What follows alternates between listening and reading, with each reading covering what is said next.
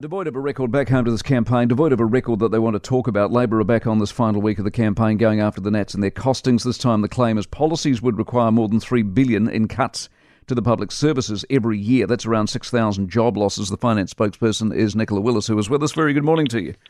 Good morning to you. So their claim is it's not your 6.5%, it's actually 14.5%. You say what?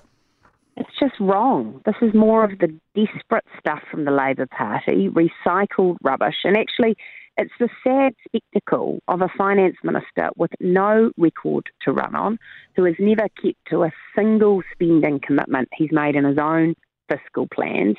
And all he's got left is flogging this dead horse. And actually, here's a man who first ran out of other people's money to spend. Now he's run out of ideas. And all he's got left of is attacking us. Come Saturday, he will have run out of time. Having said that, I did see some of the debate you're involved with. The party seems to have got wrong as yours is an overall 6.5% cut through the public service, and he was talking about some agencies that'll be a cut to the bone. It's not specific 6.5%, correct me if I'm wrong, it's a general overarching 6.5%, correct? That's right. It's an average across a number of agencies. Some will have to give more, some will have to give less. And we've set a very clear rule that we want those savings to be provided in a way that doesn't in any way undermine frontline services. This is about backroom bureaucracy. This is about wasteful spending. This is about government agencies. They've got far too fat, reining that in to ensure that they're delivering value for taxpayers. While I've got you, did this bonus MP you're going to get with the death of the ACT candidate in Hamilton, did you know the rule existed, and do you understand as you speak to me this morning how the rule works in detail, and could you explain it to a 12-year-old?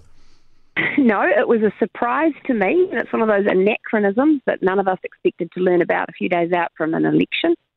Look, the way I think it works is that essentially a new election needs to be called for that seat. But in the meantime, this is a really important message, Mike. Voters in that electorate need to go to the polls to cast their party vote. Otherwise, they won't have a say over the shape of the next government. And while their votes towards their electorate candidate won't count because there'll be a new election for that, their party votes remain as important as ever. Exactly. Nice to talk to you. Appreciate it very much. Nicola Willis, the National Party spokesperson. For more from the Mike Hosking Breakfast, listen live to News Talk ZB from 6 a.m. weekdays or follow the podcast on iHeartRadio.